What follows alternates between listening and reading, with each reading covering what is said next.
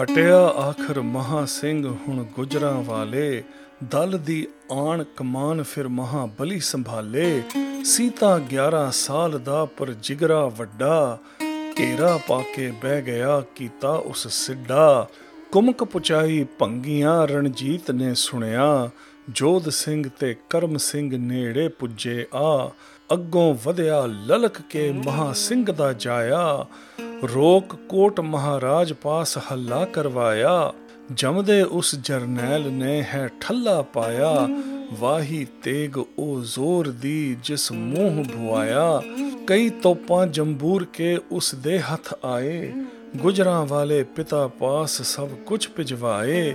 ਜਿਉਂਦਾ ਹੈ ਸੀ ਮਹਾ ਸਿੰਘ ਸੁਣ ਕੇ ਖੁਸ਼ ਹੁੰਦਾ, ਦਿਲ ਨੂੰ ਵੱਡ ਖਲੀਰ ਪਈ ਸਾਹ ਸੌਖੇ ਲੈਂਦਾ। ਤੁਰਿਆ ਉਹ ਗੁਰਪੁਰੀ ਵੱਲ ਲਾਹ ਧੁੜਕੂ ਸਾਰਾ, ਵਿੱਚ ਜਵਾਨੀ ਹੋਇਆ ਸਤਿਗੁਰੂ ਨੂੰ ਪਿਆਰਾ। ਪਿਤਾ ਸਿਧਾਰੇ ਗੁਰਪੁਰੀ ਰਣਜੀਤ ਨੇ ਸੁਣਿਆ, ਸਿਰ ਤੇ ਭਾਰੇ ਪੈ ਗਏ ਗੱਲ ਤਾਈਂ ਪੁਣਿਆ। ਗੁਜਰਾਂ ਵਾਲੇ ਪਹੁੰਚਿਆ ਗਮ ਫਿਕਰੀ ਡੁੱਬਾ, ਘਬਰਾਇਆ ਪਰ ਨਾ ਰੱਤੀ ਵੀਰਤਵ ਸੁੱਧਾ। ਘਰ ਵਿੱਚ ਹੋਇਆ ਸੋਗ ਬਹੁ ਮਹਾ ਸਿੰਘ ਦੇ ਮਰਨੇ, ਜ਼ਿੰਮੇਦਾਰੀ ਆ ਗਈ ਰਣਜੀਤ ਦੇ ਪਰਨੇ। ਝੁੱਲੀ ਹਨੇਰੀ ਸਿਰ ਉੱਤੇ ਪਰ ਪੈਰ ਸੰਭਾਲੇ, ਕਰਕੇ ਵੱਡਾ ਹੌਸਲਾ ਵੱਡ ਵੀਰ ਵਖਾਲੇ। ਚਾਰ ਚੁਫੇਰੇ ਉਸ ਦੇ ਕਈ ਬੈਠੇ ਵੈਰੀ, ਸ਼ੁਕਰ ਚੱਕੀਆਂ ਵੱਲ ਹੈ ਅੱਖ ਸਭ ਦੀ ਕੈਰੀ। Back to Gujranwala, Maha Singh had to return. Leaderless the forces, it was the hero's turn. All of 11 was the lad, but he was brave and bold. Ring the enemy forces, ready the line to hold. Coming are more Bhangis, this the lad was told. Jodh Singh and Karam Singh with warriors untold. Boldly then he did advance, Maha Singh's brave son. Kot Maharaj his camp, the battle was begun. Freshly minted general, the enemy he did ring. Adversaries all around, mightily his sword did swing. Jamburaks and cannon by the lad were seized. Sent to Gujranwala, his father was much pleased. Maha Singh was still alive, at ease was now his mind. Bursting with pride was his heart, the path his son would find. The time for him to leave was nigh, his worries left behind. Taken in the prime of life, to the Lord's embrace most kind. Tidings of his father's death, when the lad received, to the ground his head inclined, as he wept and grieved. Returned to Gujranwala, in grief was bowed his head. Nervous not a whit was he, his valor trumped his dread. Days were spent in mourning, the great Maha Singh was dead. The burden of his fiefdom now rested on his head. Buffeted by mighty winds, steady the lad did remain. Steadfastly he had resolved to valor and glory attain. All around were mighty foes, wished him they all ill. Turn to the Shukar Chakyas, baleful eyes they will.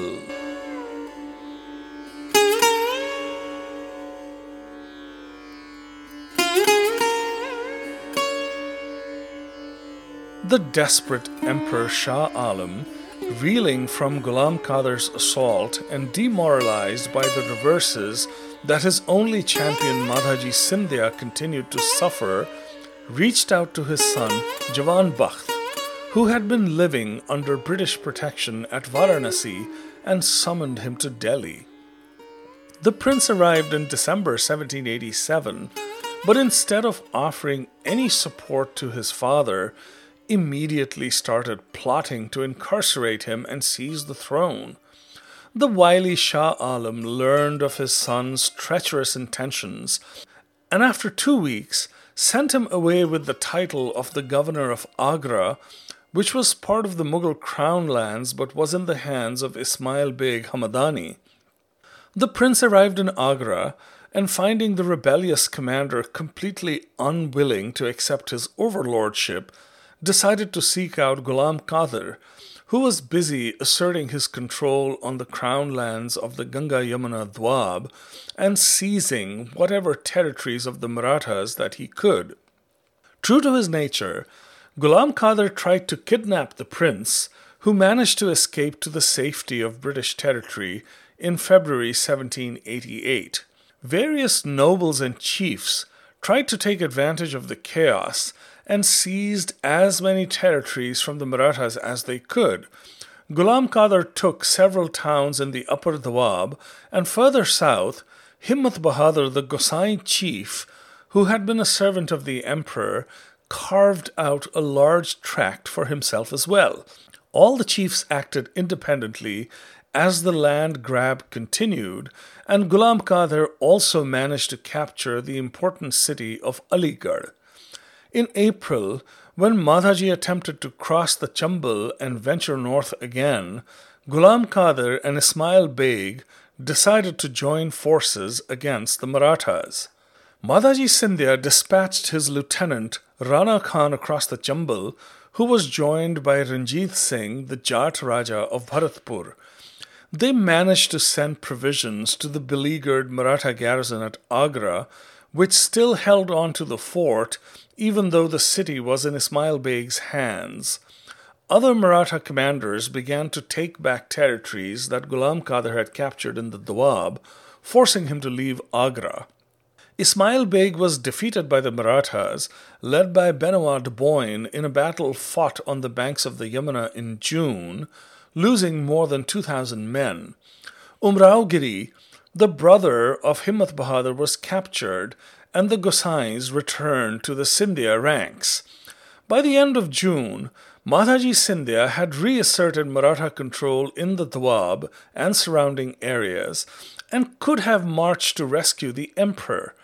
However, disillusioned by the emperor's dismissing of Ambaji Ingle when Ghulam Qadir had threatened Delhi, he established his headquarters at Mathura and decided to wait for a formal invitation to return.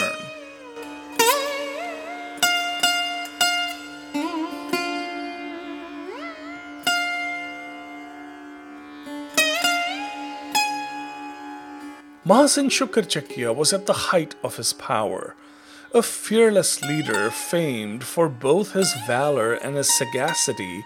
He started attracting more and more independent chiefs to his side. The matrimonial alliance with the Kanhaiyas had further strengthened his position and increased his prestige, and he commanded a force of more than 10,000 men. In 1788, the Bhangi chief Gujjar Singh of Gujarat passed away and was succeeded by his son Sahib Singh Bhangi, Maha Singh's brother-in-law, who was married to his sister Rajkaur.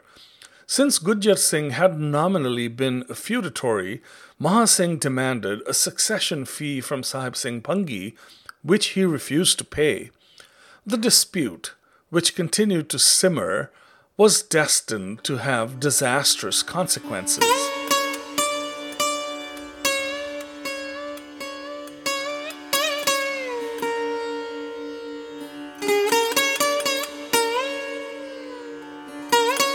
On July 1, 1788, Ghulam Qadir appeared at Shahadra on the outskirts of Delhi after laying waste to Pratapgarh and Ghaziabad.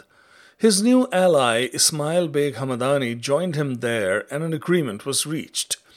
The Rohilla chief would retain 2/3 of the spoils of their enterprise, and the Mughal commander would get 1/3. The emperor cowered in the Red Fort in terror, despite the presence of a Maratha brigade under the command of the Gosai Himmat Bahadur.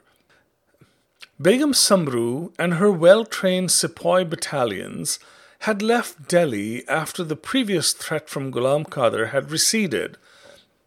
On his leaving on his campaign in the Doab, and she was at her newly awarded estate at Tappal, savoring her time with George Thomas, who was still her lover.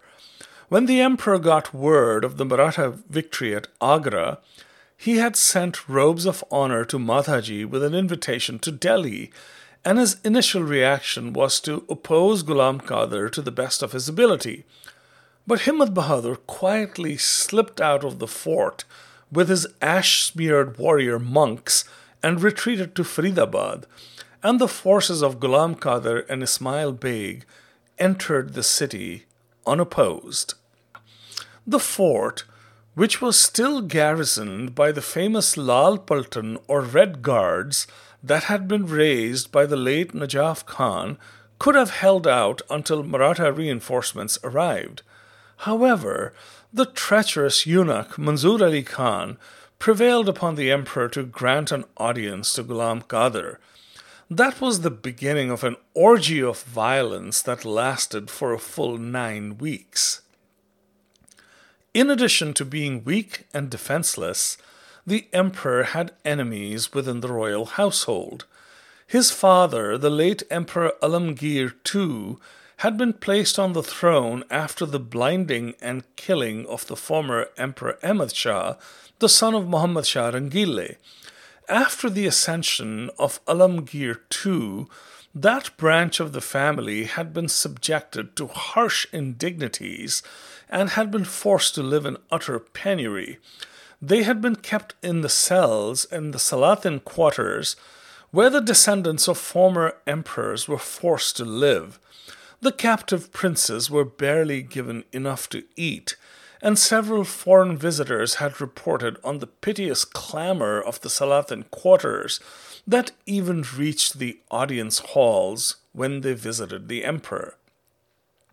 Mallika-e-Zamani, the dowager queen and widow of Muhammad Shah, was among the most bitter of the royals, having been very fond of her stepson Ahmad Shah, who had been murdered to make way for Shah Alam's father. Sahiba Mahal, another widow of Muhammad Shah's, whose daughter was married to the Afghan king Taimur Shah, was also bitterly opposed to Shah Alam and his line.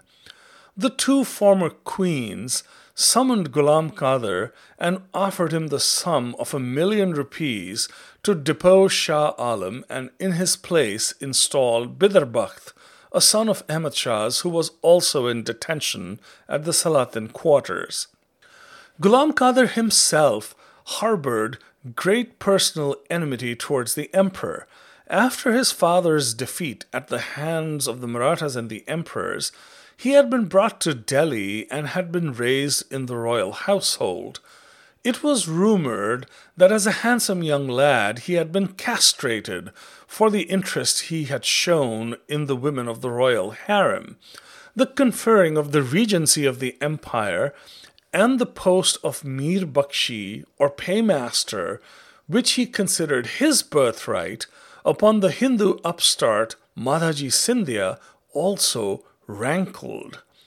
Ghulam Qadir and Ismail Beg entered the emperor's presence after the Lal Paltan was commanded to stand down and swore an oath of fidelity on the Quran.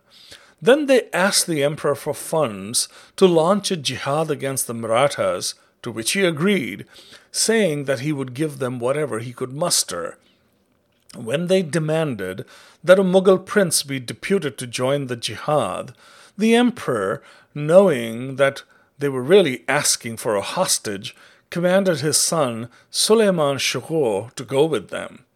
4,000 troops from Ghulam Qadir's force were posted in and around the fort, and they began to systematically seize the goods, furniture, and clothes of the royals. When Prince Akbar tried to convince the remaining loyalists to resist, saying that it was better to die than to be subjected to these indignities, the emperor took his sword away and dramatically held it to his own throat, urging his household to submit to fate. The emperor collected 2,000,000 rupees and made them over to Ghulam Qadir, imploring him to use the money only for the jihad, and told him that he had gone into seclusion as per his demands. Ghulam Qadir declared that one who was so willing to go into seclusion had lost the right to rule and summoned Bidarbakht. He and his men then dispossessed the emperor and the princes of their swords and ordered that the emperor and his 19 sons be confined in the Deuri Salatin. Drums were beaten, and Bidarbakht was proclaimed the next Mughal emperor with the title Nasiruddin Muhammad Jahan Shah. Convinced that the emperor was hoarding great wealth, Ghulam Qadir started harassing Shah Alam, making him weep in anguish by having the princes Akbar and Suleiman Shikoh whipped in front of him. When Bidarbakht suggested that the royal maidservants might know of the treasure hoard, Ghulam Qadir had boiling hot oil poured on their hands and learned of 2 ice vaults from which some treasure was recovered. As this was happening, Shah Alam and his sons were forced to endure the heat of the midday sun as their pleas for water went unheeded. The emperor's suffering was only to get worse, for on August 10th, Ghulam Qadir had needles driven through his eyes. The next day he summoned the court painter and asked him to paint him kneeling over the emperor, carving out his eyeball with a dagger. The emperor, who was in agony, was left unattended for 3 days and denied food and water. Several of his servants who tried to attend to him were killed. Malika-e-Zamani's triumph at the enthroning of her grandson was short-lived. When she demanded that she be installed in the royal chambers, as Ghulam Qadir had extracted tremendous wealth from the royal household, he responded that everything he had taken was merely his legacy and compensation for what his family had been deprived of. He demanded the 1 million that the Dowager Queen had promised from her personal wealth. When she was unable to pay, her mansion was ransacked, and she was brought with Sahiba Mahal to the fort, unveiled and exposed to the public eye in order to humiliate her. Finally, it was the turn of the architect of Shah Alam's doom, Manzoor Ali Khan. Furious at his inability to produce more wealth that Ghulam Qadir was sure lay hidden in the palace, he was brutally beaten and a large fine was levied on him. When he was unable to pay, his house was ransacked and all his personal wealth was seized. Ghulam Qadir, however, was not yet done, and his depredations continued. One night, as part of his drunken revelry at the palace, he summoned the Prince Akbar and his 18 brothers and forced them to dance in order to humiliate them and threatened their sisters with rape, declaring that only then would they be able to produce manlier offspring.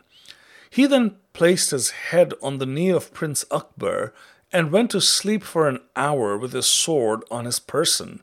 When he woke up, he slapped the prince and berated him for his timidity, saying that a real man would have seized his sword and killed him as he slept.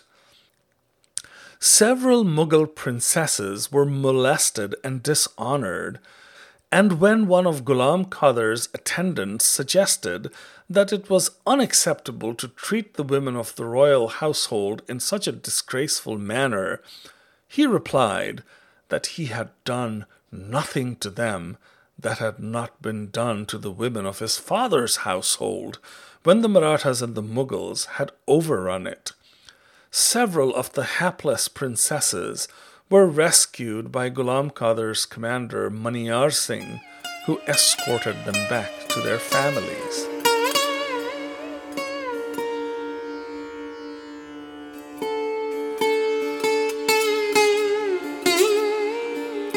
Unaware of the fate of his brother-in-law, the Emperor Shah Alam, Taimur Shah once again turned his attention to the Punjab. In September, he sent his general Madad Khan Ishaq-Zai with 15,000 cavalry, 50,000 infantry, and 1,700 camels to start a campaign to assert Afghan authority over the Sikhs. Madad Khan's path was blocked at Attock by the forces of Sahib Singh Bhangi and Maha Singh Shukarchakia. Unable to cross the Indus, Madad Khan started marching north on the west bank, the Sikh detachments mirroring his movements on the east bank. Unwilling to engage the Sikhs, Madad Khan returned to Kabul. Taimur Shah had been getting frantic letters from several Rajput kings, including Raja Bijay Singh of Jodhpur, imploring him to come to their aid to defeat Madhaji Scindia. He also got news of the terrible atrocities of Ghulam Qadir in Delhi and felt honor-bound to march to relieve Shah Alam. There were other reasons for him to turn his eye eastwards as well. The Nawab of Bahawalpur, his vassal, had not been paying tribute for several years and needed to be brought to book. Taimur Shah traveled to Peshawar and started assembling a force of 120,000 men, sending word to Nawab Muzaffar Khan of Multan to make arrangements for provisioning his army when he marched. Ismail Beg was completely aghast at Ghulam Qadir's inhumane treatment of the royal household, and a rift opened between the two allies when Ghulam Qadir refused to honor their agreement and surrender a third of the spoils of Delhi to him. After bitter words were exchanged, Ghulam Qadir sent Ismail Beg the paltry sum of 40,000 rupees from the treasure looted from Manzoor Ali Khan's home. Unable to pay his soldiers, Ismail Beg started to face large-scale desertions. At the end of September, as the Maratha general Rana Khan started to march upon Delhi, Ismail Beg defected to his side, abandoning Ghulam Qadir. Himmat Bahadur and another detachment of Maratha horse had already been encamped at Faridabad, a few miles from the capital. Begum Samru with George Thomas was also making her way to Delhi after learning of what had transpired. The combined forces took control of Delhi by October 2nd, and the Rohilla soldiers took shelter behind the walls of the fort. While maintaining a perfunctory defense, Ghulam Qadir started sending out his looted treasure north to his headquarters at Ghausgarh. His former allies, the Sikh chiefs, were lying in wait, and with the aid of Gujjar tribesmen and Maratha soldiers, were only too happy to attack his men and seize his treasure. Ghulam Qadir, worried about the safety of his territories, was compelled to go to the east bank of the Yamuna to defend them, occasionally returning to the fort to continue the torture and humiliation of the Mughal princes. On October 10, a powder magazine inside the fort blew up, prompting Ghulam Qadir, who saw it as an omen of doom, to flee across the Yamuna with his men. The Marathas entered the fort the next day, and their first order of business was to provide food and medical assistance to the half-dead and blind emperor. Food was sent to all the princes and their families, and barbers were summoned to take care of their grooming after more than 2 months of neglect and worse. Rana Khan paid his respects to the emperor and had the khutbah or the Friday prayer at the Jama Masjid read in his name again. Delhi was back in Maratha hands. Taimur Shah marched out of Peshawar in early November, crossed the Indus, and made for Multan. He was joined by Imadul Mulk, the former vizier of the Mughal Empire, and Raja Bijay Singh of Jodhpur. By January, he had subdued Bahawalpur and started making plans to march onwards to Delhi. Raja Bijay Singh offered Taimur Shah the sum of 2 million rupees for freeing him from the Maratha yoke, but the Afghan king demanded twice the amount. And there was another pressing issue, for passage through the Punjab was impossible because Maha Singh Shukarchakia and the other Sikh chiefs were already starting to make their presence felt with the clear intention of taking on the Afghans. The only path lay through the desert, which Taimur Shah felt would take a heavy toll on his army. Bijay Singh promised to send 3,000 camel loads of water bags for the desert crossing.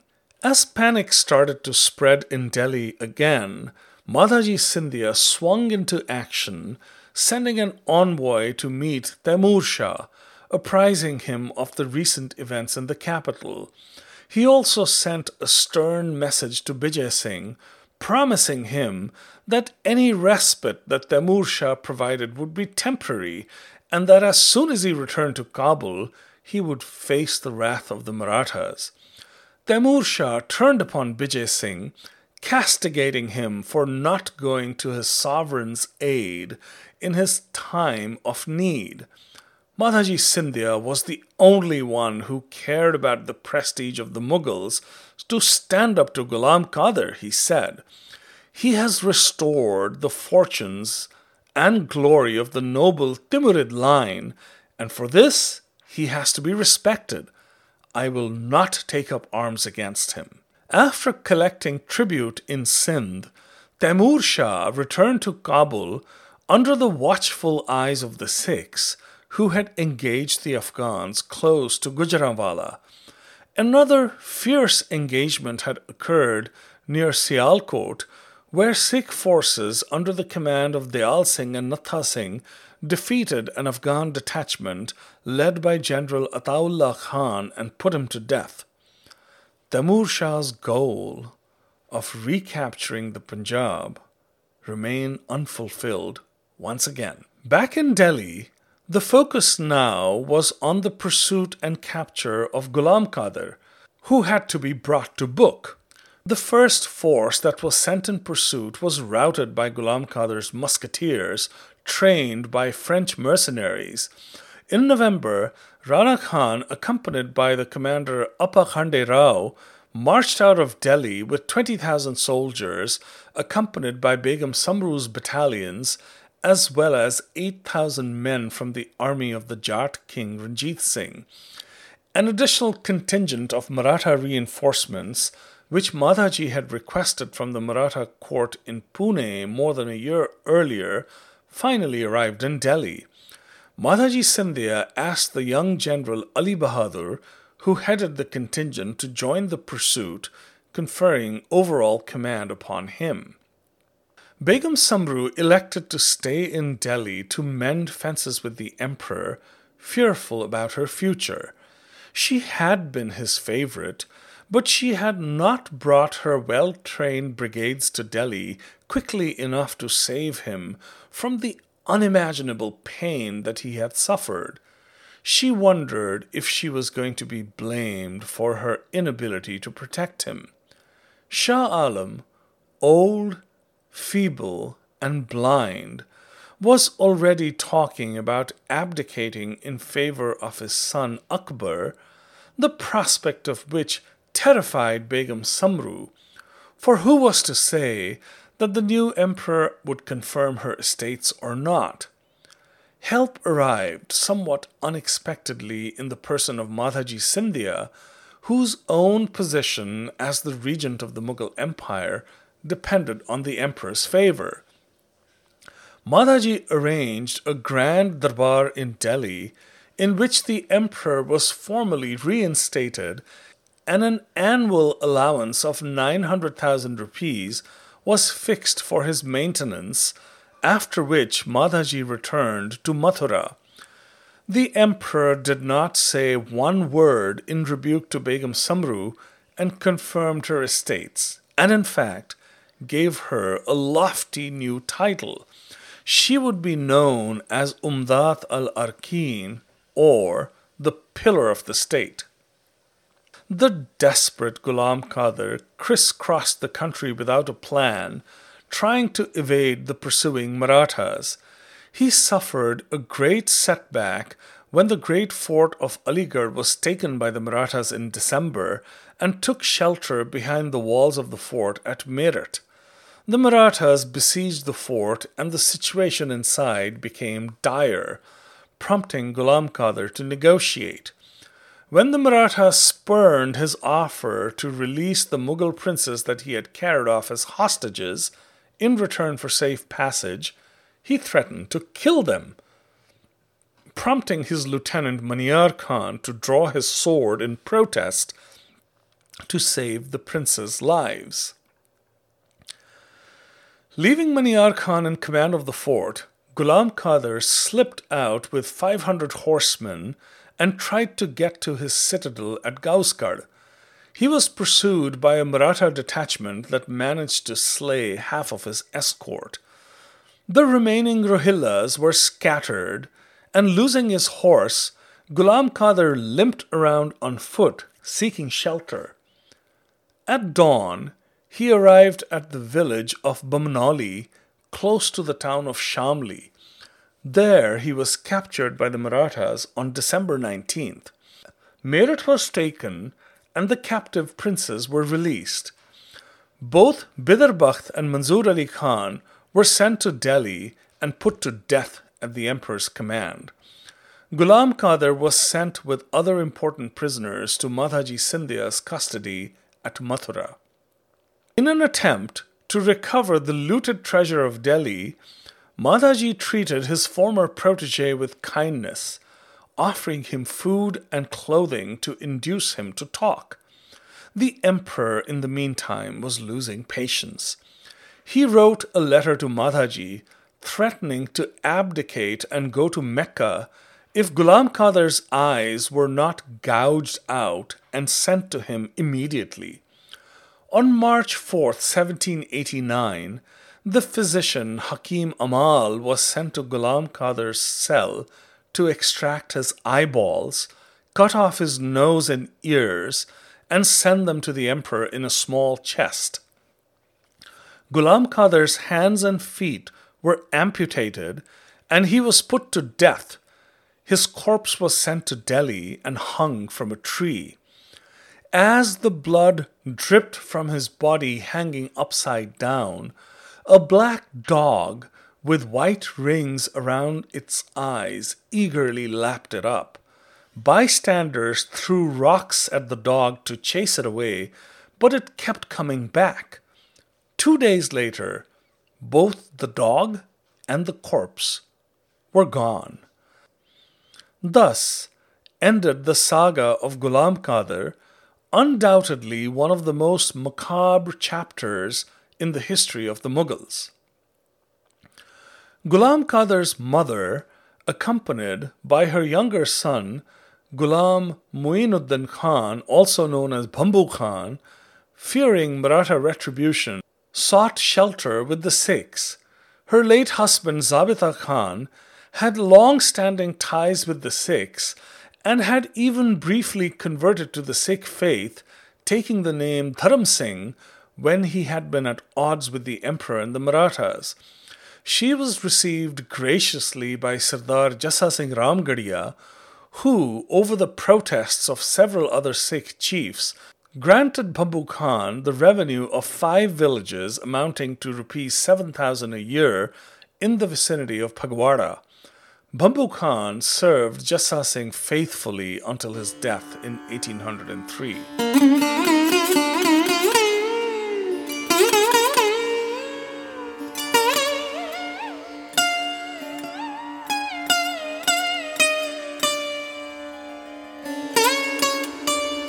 Madhaji Scindia, having dealt with Abdul Qadir, turned his attention to the Sea Satluj states, which had always been a source of trouble to Delhi, and the crown lands to its north that he was responsible for administering.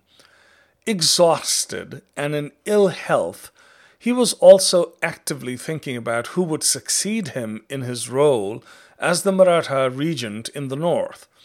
Rana Khan, his lieutenant, was completely trustworthy, but he was of low birth, having been a humble water carrier. Ali Bahadur, whose star was in the ascendant, seemed to be a perfect candidate. For in addition to being a brave soldier, he was Muslim, which would help him fit well in the court at Delhi. He decided to send Rana Khan and Ali Bahadur to exact tribute from the Sikh chiefs of the Malwa. Sardar Baghel Singh of the Karod Singhia Misl one of the most prominent Sikh chiefs, on learning of the Maratha movement, sent word to the Trans-Satluj chiefs, who responded by sending 12,000 men who set up camp at the boundaries of Patiala. When the Maratha generals arrived in Patiala to demand tribute, Sahib Singh's wily minister Diwan Nanumal offered additional funds if the Marathas would dislodge the Trans-Satluj Sikhs, who he saw as a threat to Patiala.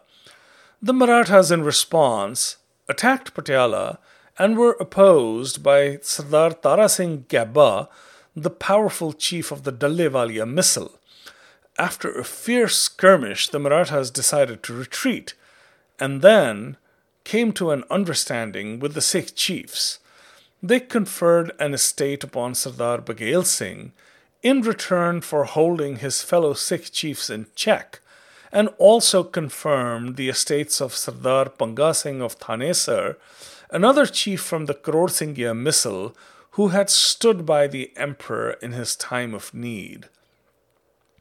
The affairs of the Satluj Sikhs seemed somewhat settled, but events were unfolding in Begum Samru's kingdom Sardhana, which were going to create trouble for them.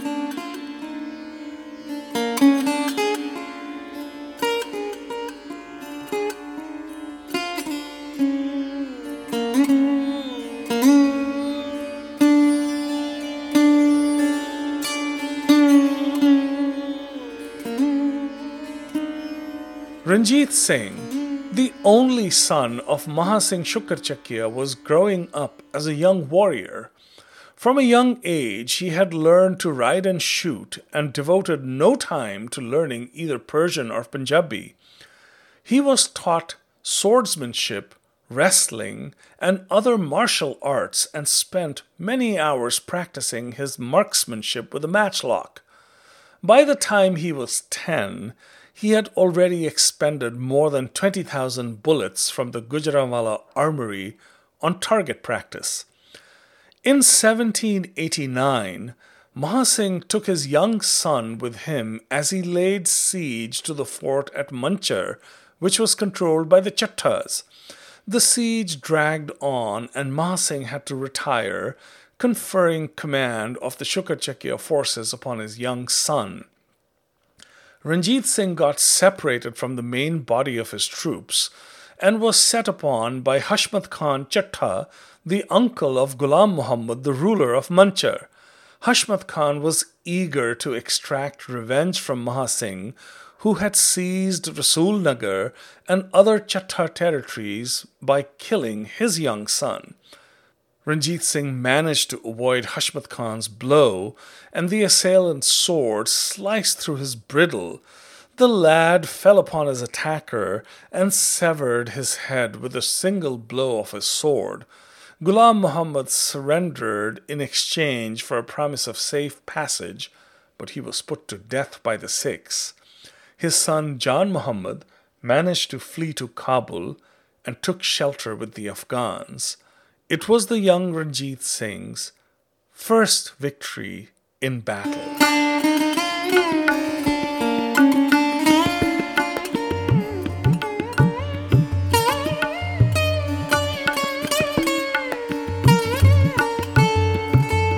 When Begum Samru got back to Sardhana, she got word that the commander of the Sardhana brigade had been recruited away by Benoit de Boyne, and a thorny issue presented itself.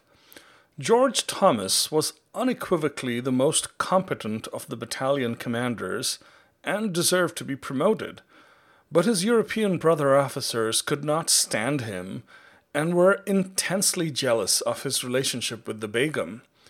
She decided to send George Thomas to govern her estates at Tappal, far to the south of Sardhana, and instead appointed one of her British commanders, Major Evans, the head of the Sardhana brigade.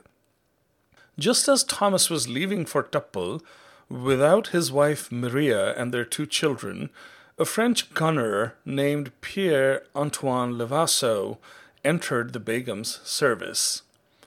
The capture and killing of Ghulam Qadir and the restoration of Shah Alam to the Mughal throne should have been a glorious victory for Madhaji Scindia, but he was a man beset by several difficulties. The reverses of the Rajput campaign and the loss of his territories had greatly weakened his financial position, as the loss of revenue was accompanied by a huge increase in military expenses as he ramped up his forces to take Agra and Delhi back. In March 1789, he fell severely ill, suffering from boils that threatened to take his life. He was fully convinced that his illness was because of witchcraft and sorcery, which he blamed on the ascetic Hindu warrior Himmat Bahadur Gosai, who had rebelled against him in the past. He ordered the arrest of Himmat Bahadur, who took refuge with Ali Bahadur, creating great ill will between Madhaji and his erstwhile protege. There were other political intrigues that Madhaji had to contend with.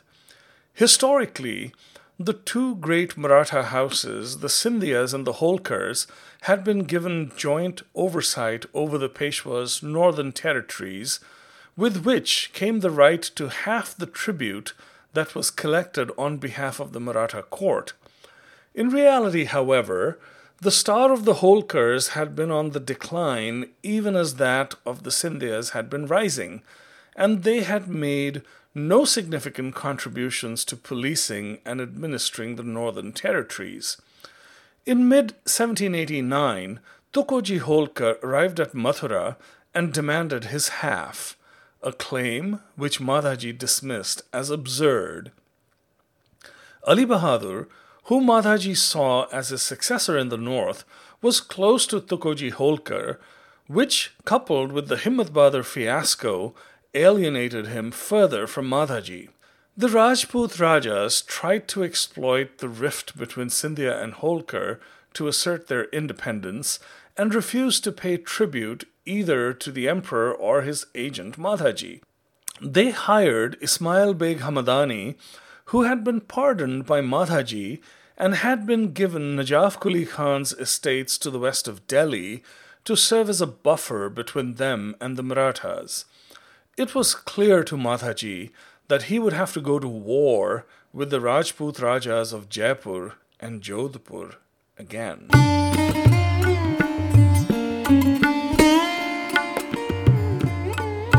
Maha Singh had been feuding with his brother-in-law Sahib Singh Bhangi of Gujarat since the death of his father Gujjar Singh Bhangi. When a dispute had broken out between Sahib Singh and his brother Fateh Singh, Maha Singh had supported the latter, making his brother-in-law furious. His sister Raj Kaur tried to bring about a reconciliation, but failed, and the bitterness continued for 2 years. The greatest irritant to Sahib Singh Bhangi was Maha Singh's demand for a fee of succession, which the Bhangi chief protested was not a valid claim. The ill will erupted into open warfare, and Maha Singh laid siege to Sahib Singh's fort at Sodhra with his young son at his side. The siege dragged on for 3 months, and towards the end, Maha Singh was deserted by his ally Jodh Singh Bhangi of Wazirabad, who decided to retire than to continue to battle his fellow Bhangi chief. Sahib Singh Bhangi, who considered himself to be the injured party, decided to seek divine intervention. With his turban around his neck as a mark of humility, he went barefoot to pay his respects to the Sufi divine Darwesh Mastan Shah. In response to his entreaty, the Darwesh prayed to Allah to punish the guilty and spare the innocent. Very soon after that, Maha Singh fell ill during battle, fainting while he was on his elephant, prompting his Mahout to bring him back to the Shukarchakia camp.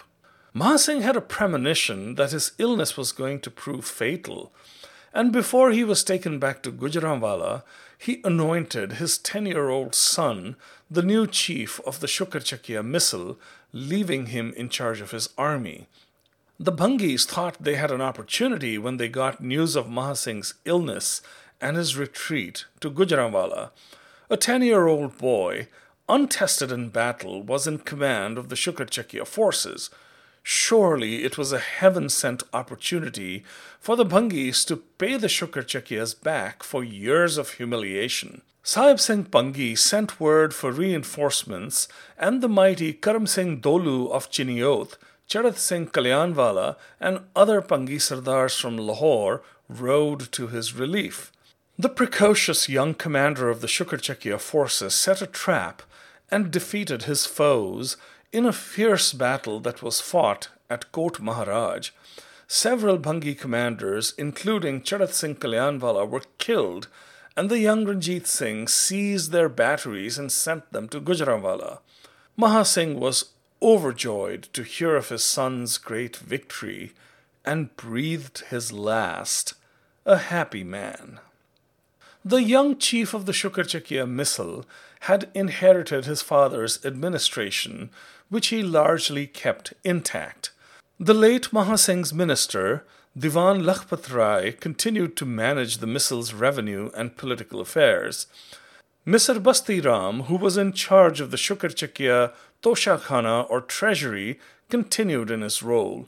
He was assisted by his nephew Gurmukh Singh, who Maha Singh had taken into his service the year Ranjit Singh was born. He had been a companion to the young chief since his infancy.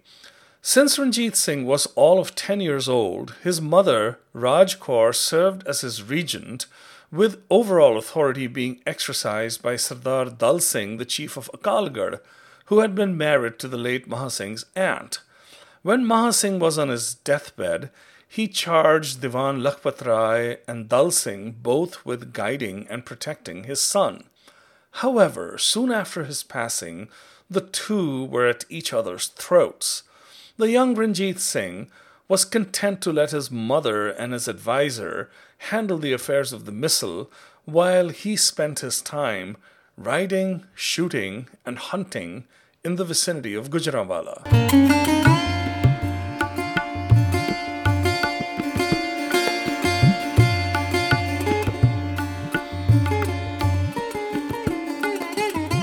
Nana Fadnis, the chief power broker at the Maratha court in Pune, had brokered a temporary peace between Himmat Bahadur and Madhaji Scindia, the monk's future good behavior guaranteed by Ali Bahadur.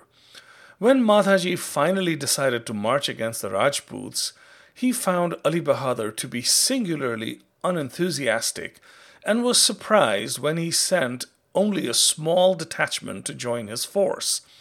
He learned that Ali Bahadur had been intriguing with Pratap Singh of Jaipur, Bijay Singh of Jodhpur, and Ismail Beg Hamadani. Tukoji Holkar also seemed bent on thwarting his plans, but Madhaji decided to continue the Rajputana campaign undaunted.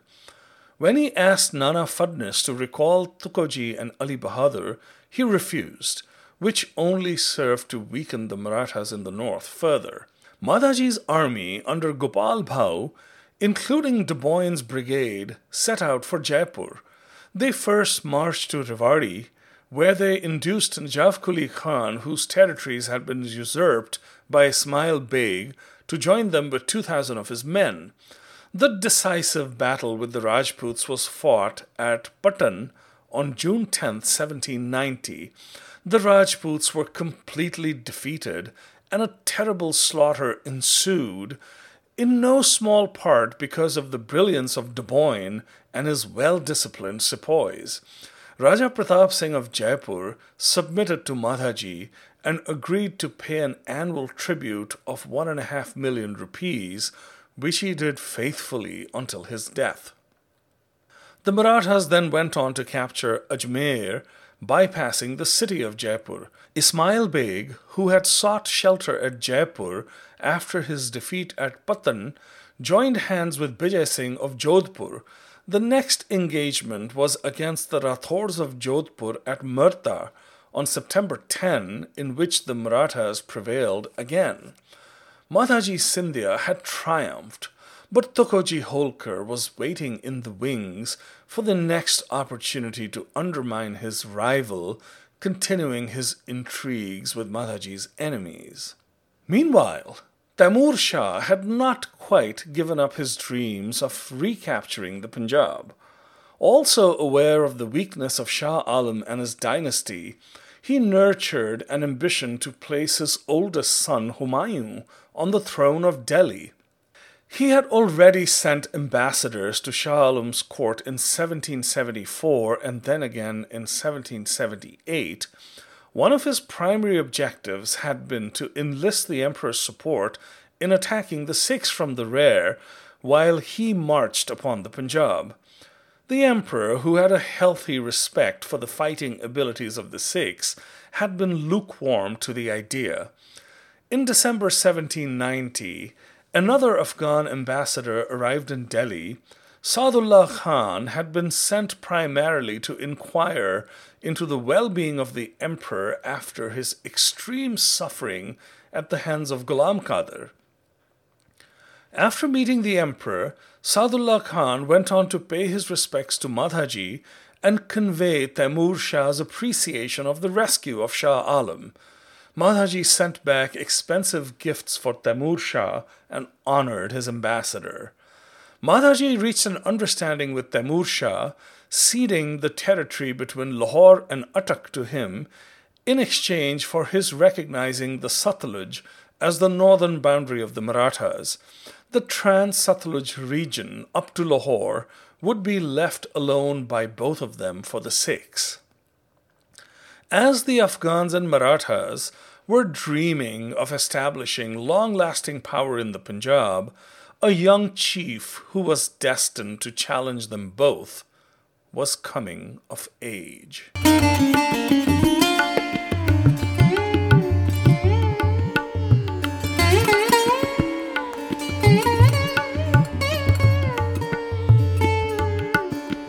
The British had kept a wary eye on the Sikhs for years because of their frequent raids in the Yamuna-Ganga Doab, which had often brought them all the way to the borders of Awadh, which was an ally under their protection. Towards the end of the year, a freak incident brought the Sikhs to their notice like never before. Sardar Bhanga Singh of Thanesar encroached upon Patiala territories, prompting Diwan Nanumal to seek help from Rane Khan, who made his way north to engage Bhanga Singh. His men skirmished with the Marathas, often getting the better of them and making off with several of their horses and elephants. The success against Rane Khan emboldened the Sikh chief, and he made his way south into the Doab, accompanied by 1,000 horsemen. The threat to Patiala from Bhanga Singh was over, and Rane Khan made preparations to leave, but when he learned that Nanumal did not have the funds that had been promised to him, the Marathas began to plunder Patiala. Nanumal's attempts to raise money proved futile, and Rani Rajinder Kaur once again rode to the rescue. She visited Rane Khan's camp and persuaded him to accept a payment of 60,000 rupees, which put an end to the pillaging. She also offered to travel to Mathura to meet Madhaji Scindia in order to negotiate the final amount of the tribute. Nanumal's son Devi Datta was taken hostage by the Marathas to ensure that the tribute would be paid. Bhanga Singh and his warriors raided all the way to Anup Shahar on the banks of the Ganga, where lay a British cantonment commanded by Colonel Robert Stewart that guarded a bridge of boats on the path from Awadh to Delhi. While riding without an escort one day, Stewart was set upon by a band of brigands who tried to kidnap him, prompting Bhanga Singh to rescue him.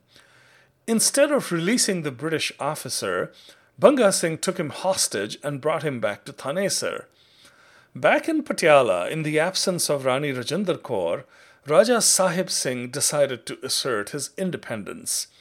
He dismissed Diwan Nanumal and appointed his sister Rani Sahib Kanwar, who was married to Jaimal Singh Kanhaiya, as his new prime minister.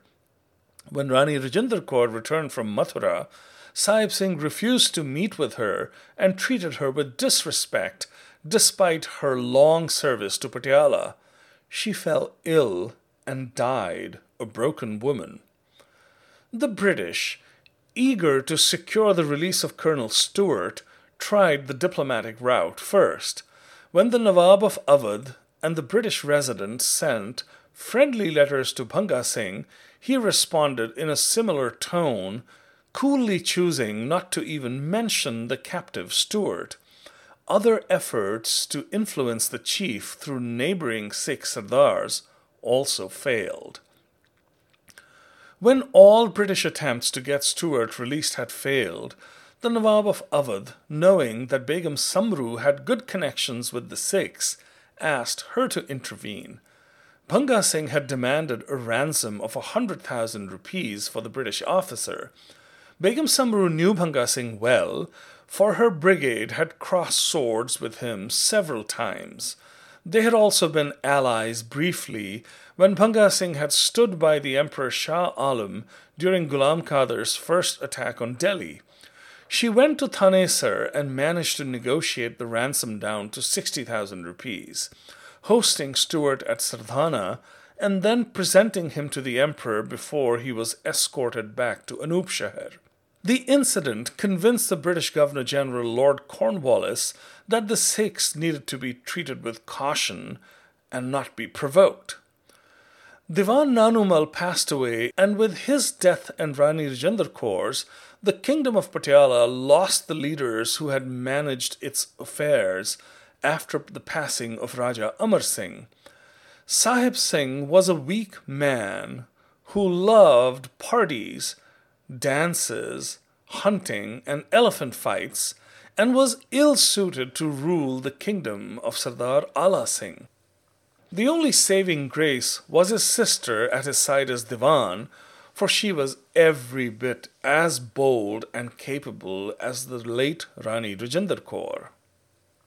In the beginning of 1792, Madhaji Scindia, having shattered Rajput power and successfully established Maratha supremacy all the way to the Sutlej, left for Pune. In the name of the Emperor Shah Alam, the Marathas held 6 regions that Madhaji governed through his lieutenants. Delhi was under the command of Shah Nizamuddin, Madhaji's longtime agent in the capital. Immediately to the north and west of Delhi was the region known as Haryana, which stretched west to the boundaries of Jaipur and the other Rajput states. It was governed by Appa Khande Rao. The area around Panipat was the most unstable, as it was adjacent to the hostile Sea Satluj Sikh chiefs, who had nominally submitted to the Marathas, but were always looking for opportunities to rebel and raid the crown lands. The upper Yamuna Ganga Dwab, which was the Meerut-Saharanpur region, was also unstable, as Tukoji Holkar's men tried to impede Madhaji's attempts to collect revenue. The middle Doab around Aligarh was under the command of the capable De Boyne. Overall command rested with the Maratha general Gopal Bhau, one of Scindia's most trusted lieutenants. When Begum Samru was dealing with Bhanga Singh during the Colonel Stuart affair, George Thomas was far away in Tappal, administering her estates, savoring his independence as the virtual governor of the territory. The French officers in Sardhana started a whispering campaign against George Thomas, suggesting that he was enriching himself at the Begum's expense. Most effective were the words of the gunner Levasso, who had become her new lover. Whenever he was summoned back to Sardhana, George Thomas took on an air of indifference, acting unconcerned about being replaced as the Begum's paramour, which angered her greatly. The final rupture occurred when the Begum insulted and mistreated George Thomas's wife Maria, who had continued to live in Sardhana with her children. He left for Tappal with his family and immediately declared himself as the independent ruler of that province. The jubilant French officers led the Sardhana brigade to Tappal and brought George Thomas back in chains. His life was spared, but he was dismissed, leaving with nothing left to his name. The Begum, in a fit of pique, married Pir Levasso. George Thomas entered the employ of Appa Khande Rao, a move that proved to be immensely profitable to him in the future.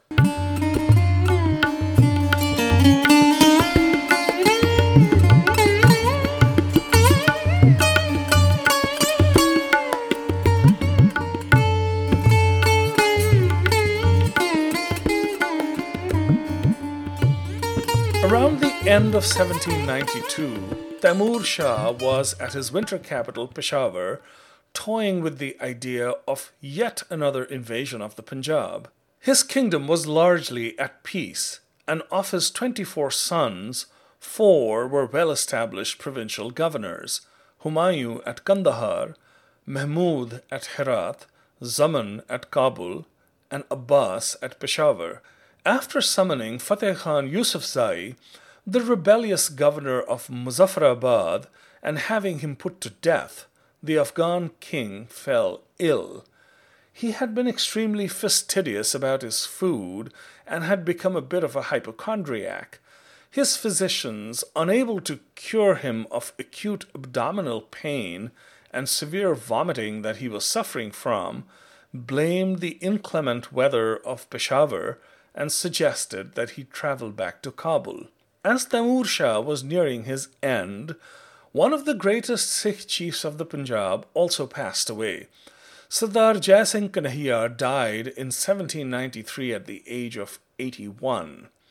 His oldest and most capable son, Gurbaksh Singh, was long gone, and his younger sons, Nidhan Singh of Hajipur and Bhag Singh of Sohiya, were not capable leaders.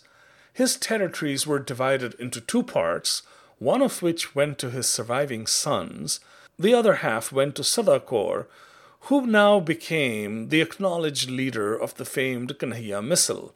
Still thirsting for revenge against the Ramgarhia, she reached out to the young Ranjit Singh and Sardar Bhag Singh Ahluwalia for help.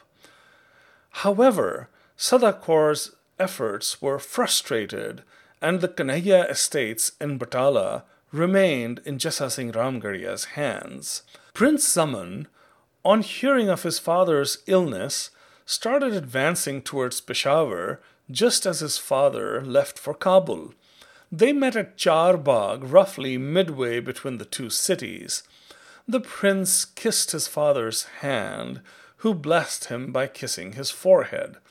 The king gave his son 2 of his own beautifully outfitted horses to replace the ones that he had lost during the hard ride from Kabul, and they set out for the capital together. As the royal column camped for the night on the road to Kabul, the king had a dream in which someone removed the crown on his head and placed it on the head of one of his sons. "The bird of my soul will soon fly from the cage that is my body," he told his tearful son. On May 18, 1793, Taimur Shah, son of the great Ahmad Shah Durrani, who never quite measured up to his illustrious father's legacy, passed away. The Afghan amirs or nobles at court, most notable among whom was Sardar Pandey Khan of the Baraksai tribe, swung into action. They concealed the death of the king until all the important tribal leaders and generals had been summoned and then made the announcement. The jockeying for power among the princes started immediately.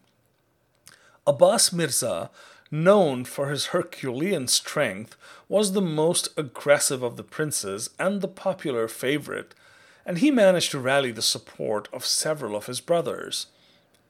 Humayun, the oldest, supported by his brother Mahmud, was also a strong contender, as the brothers were powerful and controlled the important provinces of Kandahar and Herat.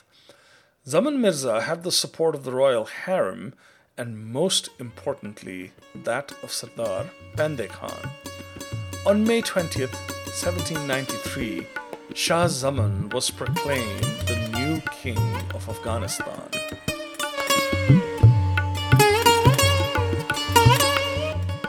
In mid-1793, Madhaji Scindia had already been in Pune for a year. He had returned after an absence of 12 years and found the Maratha court to be an unfamiliar place, presided over by a new Peshwa, the young Madhaji Rao II, who he had only seen once as a child of 5.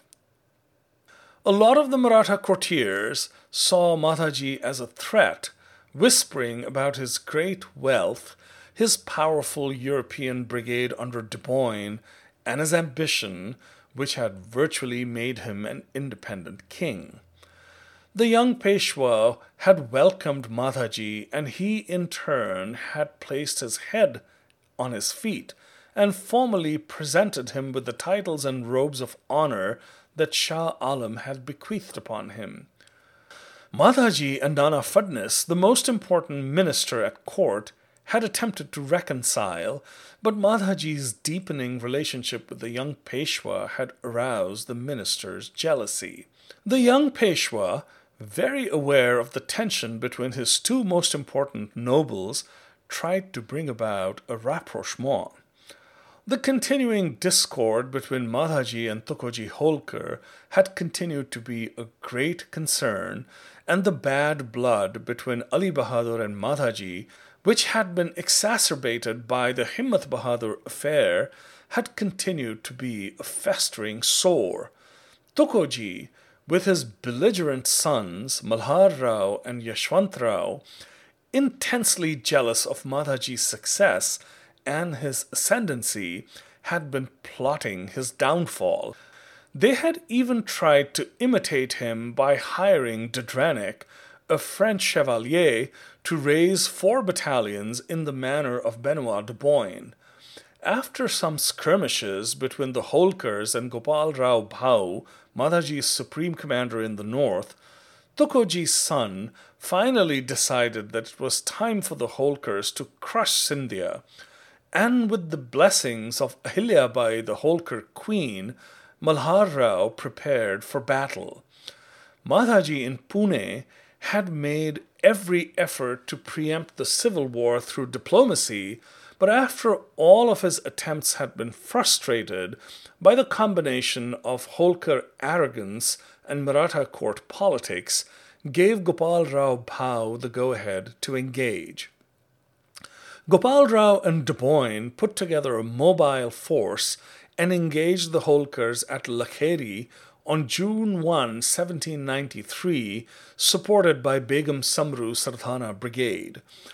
The Holkar army consisted of 20,000 horse, 2,000 infantry, and 38 guns. The Scindia force had 20,000 cavalry, 6,000 infantry, and 80 light guns.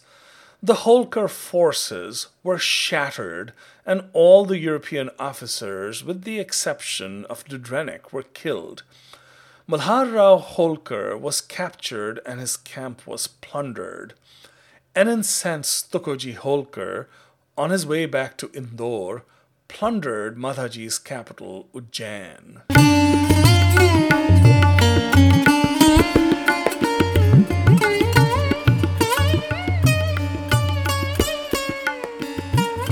Shah Zaman immediately went about the task of consolidating power, dismissing several of his father's loyalists and replacing them with trusted followers.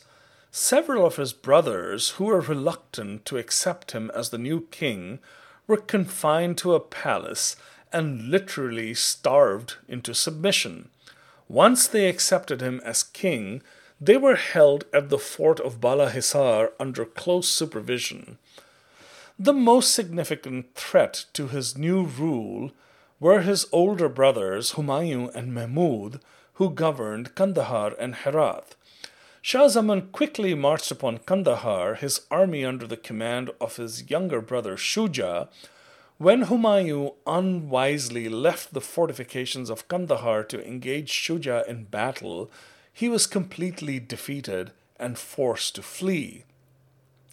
Ignoring Mahmud for the time being, Shah Zaman returned to Kabul and intensified his purge, dismissing and jailing several of the chiefs and nobles. A new, untested king on the throne of Kabul presented an opportunity, and rebellions started at various places at the periphery of the empire. Sindh asserted its independence, and the Uzbeks started raiding across the Oxus. Since Kashmir and Punjab were particularly unsettled, Shah Zaman turned his attention eastwards. Mirza Ehsan Bakht, a Mughal prince who had been sheltering with the Afghans, had been prompting Shah Zaman to invade India, as had been an ambassador from the court of Tipu Sultan, commanding the governor of Peshawar to build a bridge of boats across the Indus at Attock. Shah Zaman left Kabul with his army in December 1794. Shah Zaman halted at Peshawar and sent Bande Khan across the Indus with a contingent of 5,000 horse. The Afghans skirmished with a band of Sikhs, and even though they prevailed, Shah Zaman summoned them back to Peshawar. Ehsan Bakht suggested that Shah Zaman meet with Ranjit Singh, who was camped at Chang, to negotiate safe passage during his invasion, but he declined and turned south after advancing to the western bank of the Jhelum. After receiving tribute from Faizullah Khan of Bahawalpur and Muzaffar Khan of Multan, Shah Zaman returned to Peshawar. In a stroke of luck, he heard that his brother Humayun had been accosted and arrested after the death of his son Ahmad broke his spirit. He ordered that his older brother be blinded, thus ending his rebellion. Muhammad Khan Sadozai, the chief who had apprehended Humayun, was awarded the governorship of Dera Ismail Khan. The young King of Afghanistan was starting to come into his own, but Punjab, which his father had tried to capture throughout his reign, still remained elusive. In Pune, the young Peshwa under Madhaji's guidance was also coming of age, and he tried to end the conflicts that plagued his court, commanding Madhaji and Nana Fadnis to reconcile.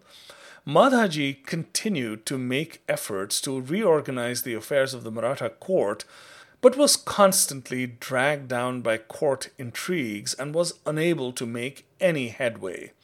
He died in early 1794, frustrated by his inability to unite the feuding chiefs of the Peshwa's court. Madhaji Scindia had no sons of his own and was succeeded by Daulat Rao Scindia, the grandson of his brother Tukoji Rao Scindia, who had died at the Battle of Panipat. The succession of Daulat Rao Scindia was confirmed by the Peshwa, and he was also confirmed as the regent of the Mughal Empire by the Emperor Shah Alam on May 10, 1794. Benoit de Boyne, who had been the architect of so many of Madhaji's military successes, was ready to retire, but the Peshwa persuaded him to stay on to support Daulat Rao. Madhaji's death plunged the territories he had administered into turmoil. The Sea-Satluj Sikhs were emboldened to start raiding again, and the Rajputs once again started to dream of casting off the Maratha yoke. Bitter struggles that continued between the Maratha chiefs paved the way for the success of George Thomas, whose fortunes had been on a decline after his dismissal from Begum Samru's service. His new master, Appa Khande Rao, who had earlier been dismissed from Madhaji's service, had granted him the district of Jhajjar as a Jagir, in return for which he was asked to furnish a force of 1,000 infantry and 100 cavalry. Securing his master's gratitude for saving him when his troops mutinied at Karnal, and inspiring devotion among his soldiers, George Thomas started accumulating both wealth and prestige, building a fort at Jhajjar that he named Georgegarh. His soldiers renamed it Jahazgarh, and that was how his headquarters would be known. Soon he had doubled the size of his cavalry and his infantry, and had also acquired 16 guns, some that he cast personally. Kasur, an ancient city about 30 miles south of Lahore, had been settled by the Hasanzai Afghans from the time of the Mughal Emperor Akbar. The most prominent leaders of the Afghans of Kasur, the brothers Nizamuddin Khan and Kutubuddin Khan, had been defeated in battle by Gulab Singh Bhangi, the grandson of Sardar Ganda Singh, the last great leader of the Bhangi Misl, and had become his vassals.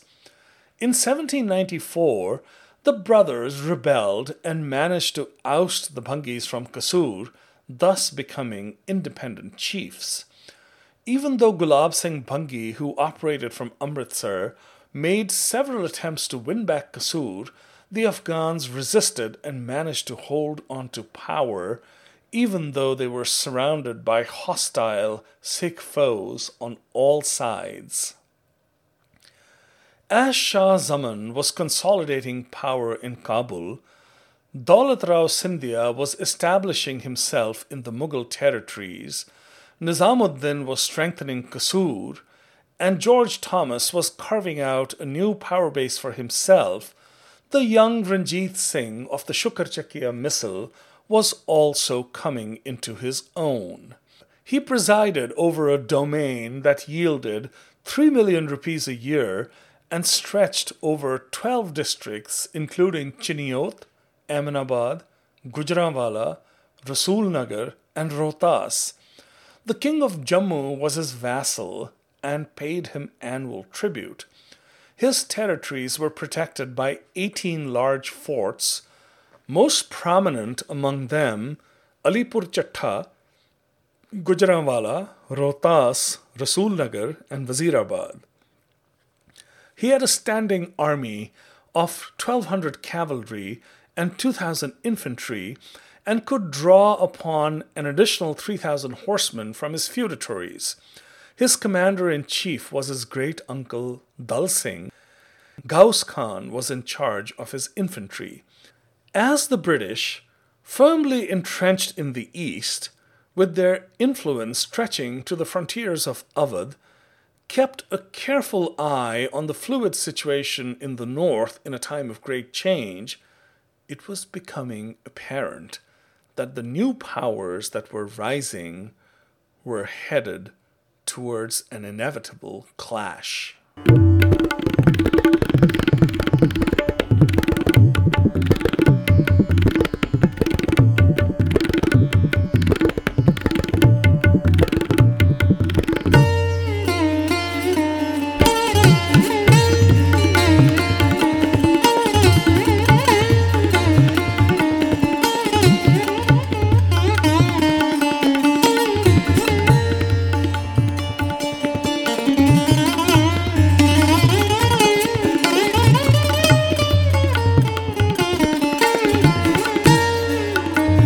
The Rise and Fall of the Sikh Empire is brought to you by Almast Media, the creators of the Story of the Sikhs podcast and the Gurmat Sangeet podcast.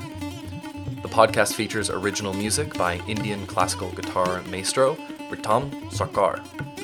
Tabla accompaniment is provided by Swarnava Ghosh.